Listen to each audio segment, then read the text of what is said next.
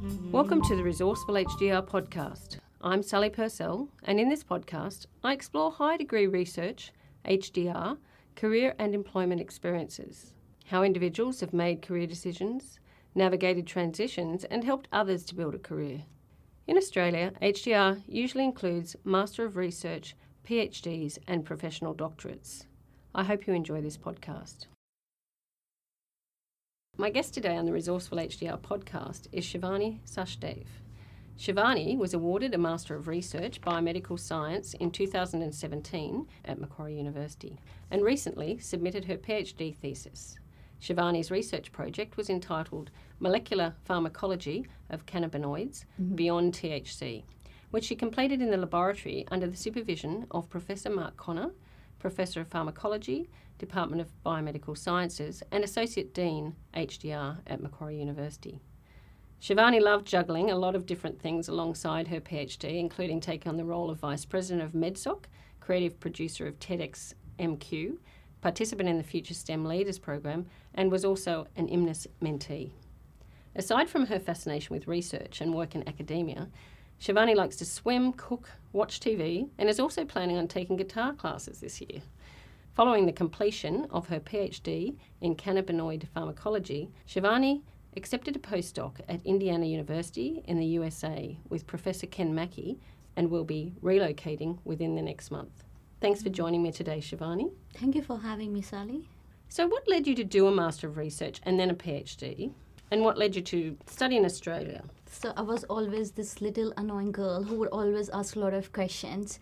And I wanted to know how things worked. And I knew that research is something I want to do, knowing my curiosity of finding out different things. But I didn't know how it felt to be in lab for like a long period of time because I never had a taste of it. But when I did Master of Research, I actually knew how things work, how I'm going to plan and implement. So I really liked my MRes. It was very stressful, but I really, really enjoyed that time. And I loved research. One part of me was like, do it. And one part of me was like, how dare you? Yeah, so I was like, yeah, I'm gonna do research. I'm gonna do PhD, and we'll see how it goes from there. Yeah. So what undergraduate had you done, and where had you done that? So I did undergrad in India. I did biotechnology. And then my master was about synthetic cannabinoids. Synthetic cannabinoids are very different to natural cannabis. And people assume that synthetic cannabinoids would have similar high as natural cannabis, but that's not true. It's much more potent. The effect of synthetic cannabinoids are much more powerful than the natural cannabis. It's like it gives instant high, and it has severe adverse effect, including kidney damage, heart failure. And when I actually started working on it, I realized that there's not much done in this field. Like, obviously, there are great scientists working on this, but still, there are many people dying. I want to find more about it. Like, this is just the beginning of this whole new world, and I want to be part of it, and I want to know more. And this is how I decided to do PhD. And of course, Mark was very supportive. So how did you actually decide upon Macquarie University and Mark Connor's lab? For MRes, and I really wanted to work on cannabinoid pharmacology. And he was very welcoming. Yeah, he seems like a nice, genuine person, and I really liked the research. I read some of the papers from the lab, and I was like, yep, I'm gonna apply for that and see how things work out for me. Yeah. And so you knew before you started the MRes that you did intend to do a PhD. Mm-hmm. Did that change at all, or was it just really confirmed once you were doing the MRes here? When I actually finished MRes, I knew I wanted to do a PhD. I knew that this journey of research is not yet over for me. But inside me, a part of me was telling, if it doesn't work out, or if things don't work out, with PhD, I'm going to gain so many skills that I'm sure I'll be fine. It's not the end of this world. I'll be fine. I was like, let's just get into it, because I knew that if I take a break or do something, I might change my mind. So I was like, I am on the track now, and I should just go for it. Since you've submitted your PhD, I have spoken to you and you're still going to the lab and people are saying, what are you doing? You're still coming here. And then, of course, on Twitter, I'm seeing all these papers that you're sharing. And so it obviously is just, intrinsic that you have this real fascination with this area and with research. And I was just focusing on submitting, but I really wanted to do other stuff. Yeah. So that curiosity that you had as a child remains today, really? I think so. I'm still that annoying girl. Not so annoying. So you've been in Australia for 5 years now. Can you remember what it was like when you first arrived as an international student? I moved here when I was 22. So I was very, I won't say very overwhelmed. I was a bit overwhelmed with everything around me. But I don't know, people were very nice to me, very helpful. And the first day I tried Vegemite, but I actually thought it's actually a dense, smelly version of Nutella. And it wasn't a good experience. And that bloke who was actually making me taste is like, apply more on the bread. And I was like, oh no, this tastes awful. But now I like it when I actually put some butter, nice thin spread. So that's the Australian sense of humour that you got to experience. Yeah, I did. And then slowly I started liking everything about it. And I felt like home. So what helped you adjust to Australia and get that feeling that it was a bit like home? I had a bunch of friends who were very nice to me. They would always help me, whenever I'll go out. And they'll show me places around. I just blend in. Yeah, I never had any problem. I know it sounds weird, but I never actually. I think I was made to come here, Right, it was just a really good fit. Yeah. And I guess also that's you brought that attitude with you. Yeah, I came over here with open heart and was ready to embrace, ready to jump into all the opportunities, whatever comes my way. Yeah, so there was literally not a problem. It was like a walk in the park. So what do you feel that you've learnt through that process of living and studying in another country? And what have been the stresses? You've talked about it being a walk in the park, but we really know there was a lot of challenges. You've done an MRes and a PhD. That just comes with the territory. So what have you learnt about yourself and through that experience? And, what were the points that were quite stressful and how did you get through those? Of course, there was stressful time. While I was writing my thesis, my grandmother passed away. It was very, very sad. And knowing that I'm not there for my mom was more hurtful. When I do something, I put my heart into that. And I was writing my thesis and I just wanted to see that blossom. And I didn't want to get distracted with anything. But at the same time, I knew what my mom was going through and I was feeling bad that I was not there for her. But it's hard for me to articulate my feelings into words. And probably I didn't show that very clearly. And my mom was also hurt on that side of the world. So I think that was very hard for me. It's not like I don't have emotion. It's just that sometimes it's very hard to express when you are into something. So focused. And, you've spent 5 years leading up to this. It was a way of compartmentalising feelings so that you have to go, I feel very deeply about this and if I let myself do that, I won't be able to finish the thesis. So, I'll have to put that aside until I have the time to focus on that grief.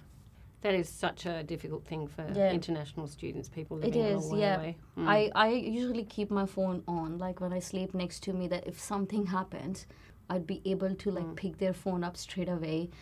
Yeah, it's just hard to stay away from mom and dad, and I just want to know what they're going through, even though there's nothing much I could do from here. That's right, but just being there is difficult because you're not just, round the corner. Yeah. So some people have said that it can feel like an anticlimax when submitting the PhD. You've recently done that. What was it like for you when you submitted it? And how have you coped with that shift? When I submitted thesis, I realized it's just a click of button and then your whole hard work, patience, resilience, it's all gone in just one click, whatever you have done. And that feeling was very weird to me. So I tried to gather people around me before I actually submit my thesis. I wish it was the old traditional way where I could feel the fresh, crisp paper or, the smell of that, holding that book. That tangible feeling. Yeah. So I did not have that.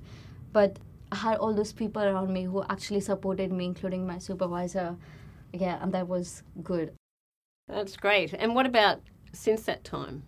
It's been, a few weeks now? How long's it been? Yeah, I think it's been 3 weeks. Yeah. So what have you done? Because, as I say, I have talked to a lot of people and they experience this slump. This may yet happen, but knowing you, I sort of get the feeling that probably won't, because you have this attitude about things that this is the next stage. But what do you think has helped you in that period of post-submission to stay quite buoyant? To be honest, the day I submitted my thesis, I felt a bit lost. Yeah, right. I was like, okay, this is done. What now? Because last 2 months I was just writing and trying to finish it. And now, like, it's done. It's gone. Like, what am I supposed to do now? I went back home and I started making brownies for no reason. I don't know why. But then slowly I was like, what do I want to do? This past few years, it was stressful. I had good times. I had rewarding times in research, which was very nice. But what do I want to do now? I was thinking about self-care, and I was prioritizing myself above everything. No, I'm just going to read a book today, and I'm going to go to nearby cafe, and just going to sit there for as long as I want. Yeah, and I'm going to I'm going to have like a pedicure next week. So I did little things to make me feel better. And with that, I also was like, actually, I would like to go back to lab and do some experiments. There's some new synthetic cannabinoids. I should say that I'm using this time to manage time better and have like a work-life balance. I couldn't do that for last 3 years. I was trying my best. I can't say I've completely nailed it down. I haven't, and I'm still trying to figure it out how to have like a proper work-life balance. And it's hard. It's really hard. Yeah. Yeah. And I think that might be lifelong, really, because you have that curiosity, and it is hard to separate the love of that with the actual work. So, it is a tricky thing, I think. Mm-hmm. Yeah. No, you've done well. And so perhaps what people could do is actually make a list of things that they'd like to do post-PhD before they get to the point of submission. Yeah, I visited winery, tasted some wines, it was good. Yeah, so I feel like I'm taking off things, but I'm adding some new things as well. Yeah, so just that self-improvement in a broader sense as well is important too. Yeah. So can you talk about your Master of Research project and how you moved from that research project to the one that you chose for your PhD? Because that's the model here at Macquarie, where we offer the Master of Research with the hope that people will learn a lot through that process, learn some research methodology, as well as perhaps start researching an area that they may actually continue and broaden or deepen within their PhD. Did that happen for you? It did. As I said before, that I started working on these new psychoactive substances. And while I was doing my master's, I knew that this is something that can be done during PhD. So what we did is I used a mathematical modeling to quantify how powerful some of the synthetic cannabinoids from the first time they came into the black market to the most recent ones. I quantified how powerful they are compared to the natural cannabis, which is the component which gives people the feeling of high, is THC. So we compared all of them to THC, and we found that some of the synthetic cannabinoids were up to 300 times. Yeah. That's amazing. It's disturbing, but it's like, they were so powerful, and I never expected that. I realized that I wanted to do this. In master, I was just screening all the synthetic cannabinoids. This was the first study to actually, it was never quantified before. So we thought this is something we could actually do. It's always a collaborative work. So I did that during my PhD. I feel like it's good to have a plan when you actually start a PhD, and I did. But as things were coming, because these drugs are cooked into the lab, and people come up with new drugs all the time. So you just have to be flexible with your plan, move around. And there was a very recent case of rat poison mixed with synthetic cannabinoids. So Mark was like, how about we do this? So I was like, sure. I got the cells out and did an experiment where we actually looked into the effect of if rat poison would modulate the effect of synthetic cannabinoids. Yeah, so things like that. Like, I think you should know what is out there, what is happening, and you should work around it. Because there's this human intervention, Yeah. you absolutely need to stay on top of it. And in fact, you'll never completely stay on top of it. Yeah, you actually never. That's true, because there's new psychoactive substances coming like all the time. So we try to keep up with it as much as we can. How do you see that the Master of Research grew into the PhD? So as we all know, medical cannabis is recently legalized in Australia. So one ingredient in cannabis plant called cannabidiol, it has been approved by FDA recently for the treatment of rare type of epilepsy in kids. And some research has shown that CBD or cannabidiol actually has anti-inflammatory, anti-emetic, or antipsychotic properties. So it has gained a lot of interest as a natural treatment under codes for a range of health conditions. What I actually mean is there is CBD infused toilet paper, there's CBD infused bath bomb, there's CBD in dog food, there's CBD to enhance sex drive, there's CBD in chocolate, there's CBD in everything. But is it a miracle drug which really does everything? Like, it's a huge market and people are making most of it. So other part of my research was to look at what CBD actually does and the mechanism through which CBD is used for the treatment of epilepsy or a different range of head condition, and how is it doing it. That's really fascinating. Yeah. Because as we know, many people jump on these bandwagons and make a lot of money with very little evidence. Yeah. So it's really important that people like yourself and Mark and the lab and others working in this field get the genuine evidence. And then the difficult thing is to get that information out there where it makes an impact on the general populace. Yes.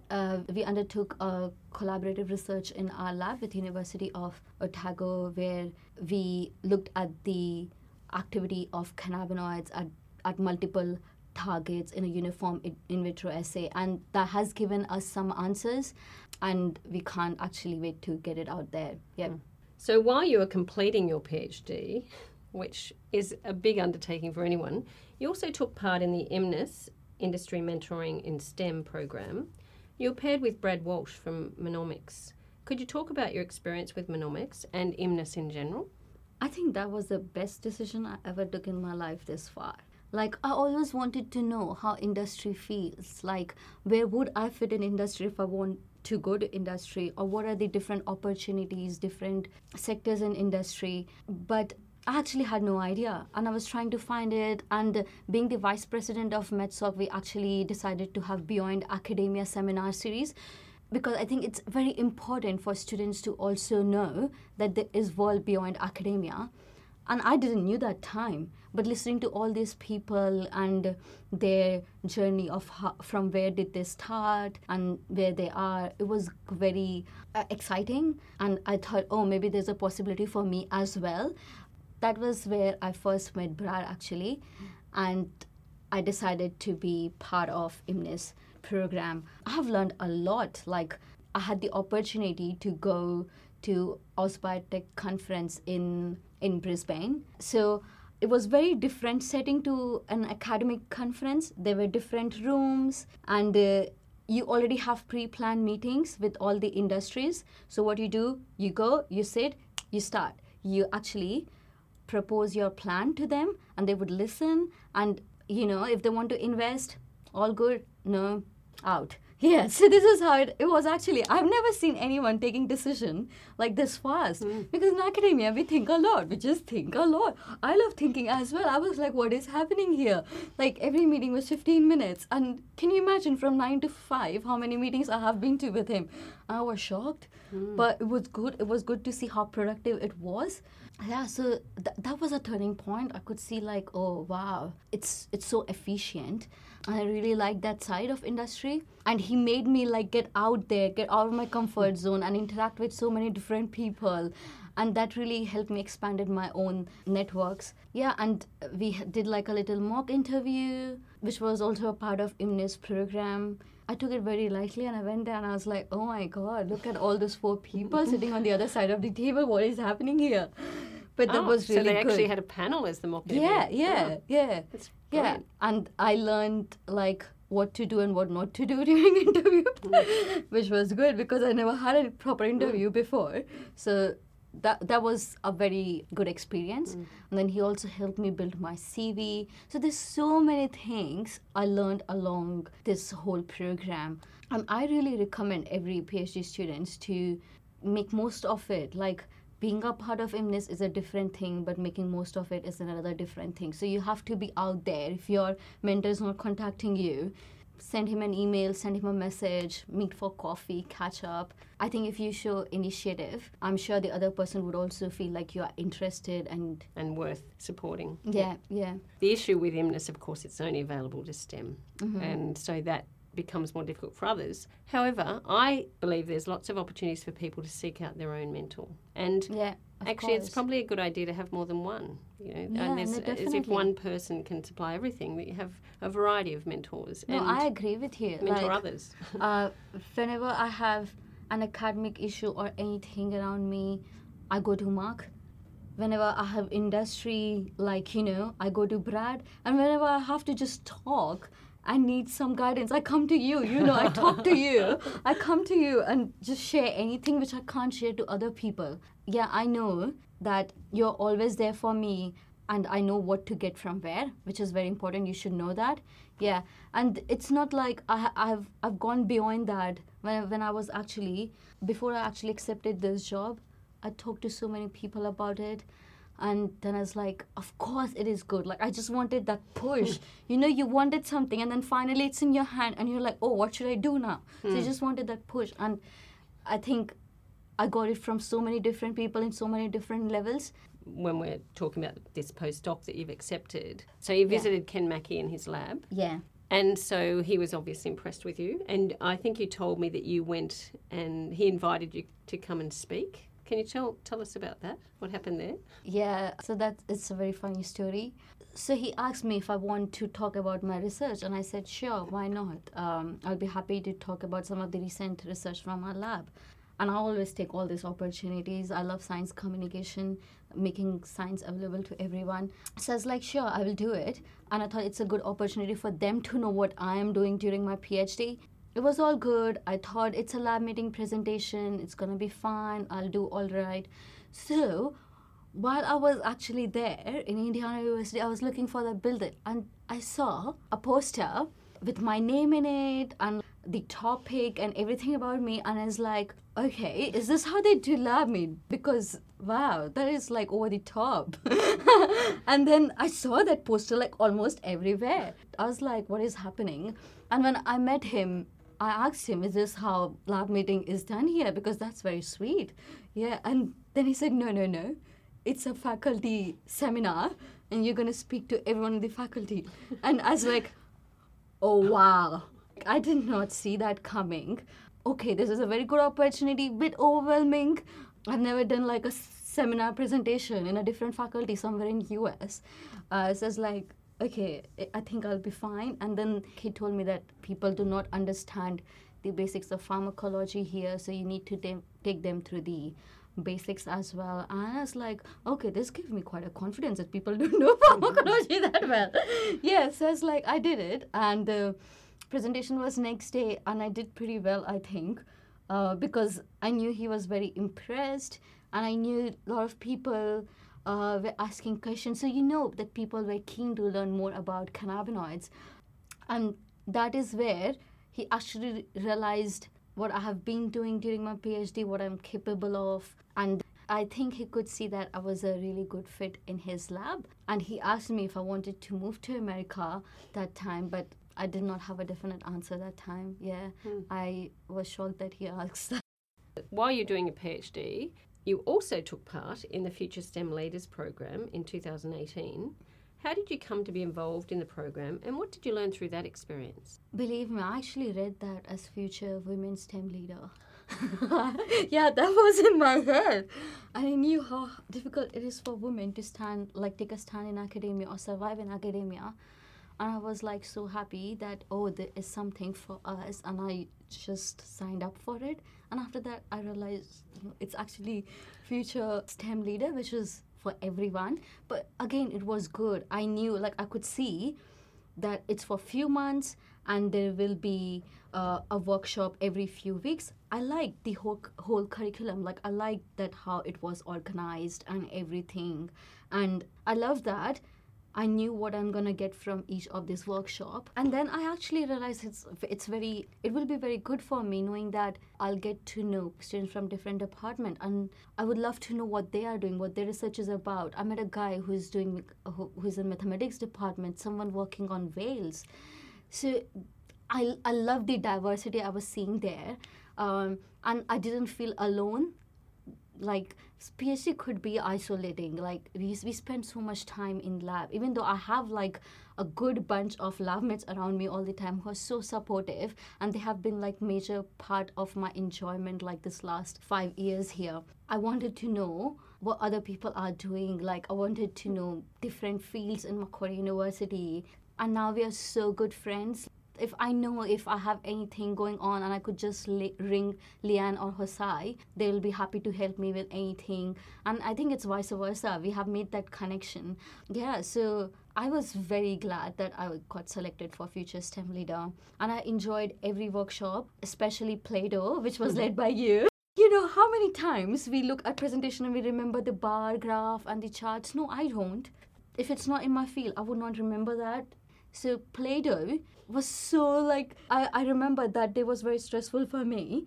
Probably experiment didn't work or anything, and I came there and I was playing with the Play-Doh, and it just felt so good. And what I really liked is I remember different type of research that people presented that day using Play-Doh. One of them was e-cigarette. Yeah, one of them was about whales. So I really like that. I really like that way of actually presenting your research. Yeah. Yeah, because the brief was to show your research to people who were from the general public, and I think we imagined it was to Year 9 students, and then everyone had to use the Play-Doh to do really data visualization. And I remember them too. I remember the hospital change, and there were so many really good things. Yeah. And that people then were able to speak about it. And the feedback was that people understood how to crystallize what they were doing to be able to tell someone who wasn't in their field. And it was such a lot of fun. Yeah, and I really like that we're always sitting together. We're really into it. I could see that in everyone's faces that we were really making those Play-Doh, trying to be more creative. And I think sometimes in research, we just go into deep of uncovering something that we actually forget the big pictures. So it was good to come back to that and remind ourselves of the bigger picture there using Play-Doh. It was so much fun. Another thing I would like to tell, which I really liked about Future STEM Leader, is we were given this small task of self-reflection. I thought that was very helpful. There was something which was bothering me, and I wrote that and I discussed it with someone. It was deep inside me for a very long time. I think it was good to have it pen on paper, and I could just put everything out there. And get clarity. How it was set up was that you had a buddy that you could share your journal with, because obviously it's too much for one person to look at. So I think that worked really well. And certainly I know there's one of the people who is an experimental physicist, and he was quite foreign to him, but he embraced it so much, and I feel that really shifted the way he looked at things. So I'd love to have more reflection so people could solve those other issues that are going on, that are underlying, and they may not even be aware of them. Yeah, and now, like, it doesn't bother me. I take it very light. It's not something that is cringing me, like, now it's like all good. It happens, like, It was just nice to get it out there and discuss it with someone, and that someone telling you they exactly feel the same way, and you know that you're not into this alone. It was good. So from the Future STEM Leaders grew the TEDx MQ, which was such a massive undertaking. Yeah. And I was lucky enough to attend that event and see the fabulous work that you all did. And there was such a number of PhDs, but then you also brought in undergraduates and other people to actually support that. And they were just such an incredible group of people. But I was lucky enough to work with you on the networking session at lunchtime, and it was a great event, the whole TEDx and our little networking session. So how did you manage to cope with that additional workload? Because that was really massive while you're undertaking your PhD. See, I've always prioritized my research, but I feel like research itself, just staying in lab and, or writing, it could get boring. Like, it's a vanilla for me. I want to spice it up. So I do different things, extracurricular activities to broaden my skills as well. And I thought TEDx was a very good opportunity. It was good that we get to work together for that speed networking event, and I really like that. I would plan my day every day in the morning, and I would just have a to-do list of what I have to do. And I'll always have TEDx in the bottom, so I'll always give some time to TEDx, like every day, an hour or two, thinking of what I need to do or whom I need to contact for what. So Leanne was the creative director, and she was very, very organized. I'm not that organized. Yeah. Shout out to Leanne Rogero. Yeah, of course. I actually get to learn so much from everyone in TEDx, seeing how they work. And I could see that different people have different approach to different things. And I think there was so much to learn from all of them, actually, all of them. It was a good learning point for me because I could see that I was managing my time better, and I knew that okay, I have to block this 2 hours for TEDx, and I did that, and I learned so much from a networking event as well. How was your experience, Sally? Yeah, the speed networking. Yeah. I remember it felt chaotic, but we had organised it really well, and I think we came up with some really good ideas between us, and it was fun organising it. Yeah. And then on the day, because it was just people coming in and out, and it was in an open plan in the students, the campus commons, but people seemed to really enjoy it in the end, and I really appreciated. I think you and I could not have done that without those fabulous volunteers. Yeah. They were amazing. But yes, I think it was really fun, and people really did enjoy it, and it helped the people that had come, particularly if they were by themselves, to actually get to talk to different people. Like, I really wanted people to talk, but I know, like, people want to, but they're a bit shy. They just need that push. And I think those questions which were prepared were triggering that conversation. And I was very happy that we did that. And I could see that so many people were interested. At once, our whole tables were full. People were waiting outside to come. That's right. We're ringing the bell. It was, No, it was really fun. And it just shows you just find some questions that are, a general question. Start the conversation. Yeah. And then it can go from there. I agree. Good. So you'll be leaving us soon to move to the USA to take up the postdoc we've mentioned. One of the things you talked about was, giving that talk to the faculty and how that opportunity almost landed in your lap. When someone sees an opportunity and then they go through and decide where they're going to apply, that's one decision, and then it's the matter of going through and finding what you have and spending hours on writing the job application and doing all those things. So you've started to make these decisions in your mind, whereas for you this was fabulous and you were given this offer, but because you hadn't actually been the agent of this, I think that's where you struggled a little with the decision. Would you agree with that? So when I came back from US, I could actually see that I'm going to fit in that lab very well. And I would learn so much, like so many different techniques. And of course, everything in the US is huge. So I'm of course going to collaborate with so many different labs. And I knew that this would be a big stepping stone for me in my career. I knew all of that. But again, thinking of moving to US was just very overwhelming for me, getting far from everyone. Yeah, like I didn't put like a proper application, as you mentioned. I didn't have to do anything. It was just there in my hand. I think I knew somewhere in my head that I really want this, but I was scared. Yeah. Like, I'm so glad that I did take this opportunity because I know Professor Ken is such a nice person, and Bloomington is a very beautiful place. Like, it's small, but it's very beautiful. It might be a bit intimidating for me because everyone is like there all the time. It's like a campus. It's like university and then a country town or a small city. Yeah. So I'm very excited for it, and of course I'm gonna miss everyone here. It hasn't hit me really that I'm leaving or I'm moving that far. I'm still going to lab, doing experiments, having fun here. Yeah, I think it will hit me later. Yeah. I think it might. But yeah, I'm sure you'll get a few visitors over there. I really hope that. I would love that. Yeah. Well, and thanks for joining me though today, Shivani, because I know there's a lot of things on your plate to get organised before you go to the US, and I will really miss you. I'm going to miss you too. So, yes, Thank you so much for having me. Yeah, it's been a pleasure, and we'll keep in contact. Of course, we will. I look forward to following your career. You have just listened to an episode of the Resourceful HDR podcast about the career and employment experiences of high-degree researchers, that is, Master of Research, PhD and professional doctorate candidates graduates and others in the HDR ecosystem. You can also find me on Twitter as Resourceful HDR and on LinkedIn, Sally Purcell at Macquarie University. Macquarie University students and staff can also access the HDR Professional Development iLearn site.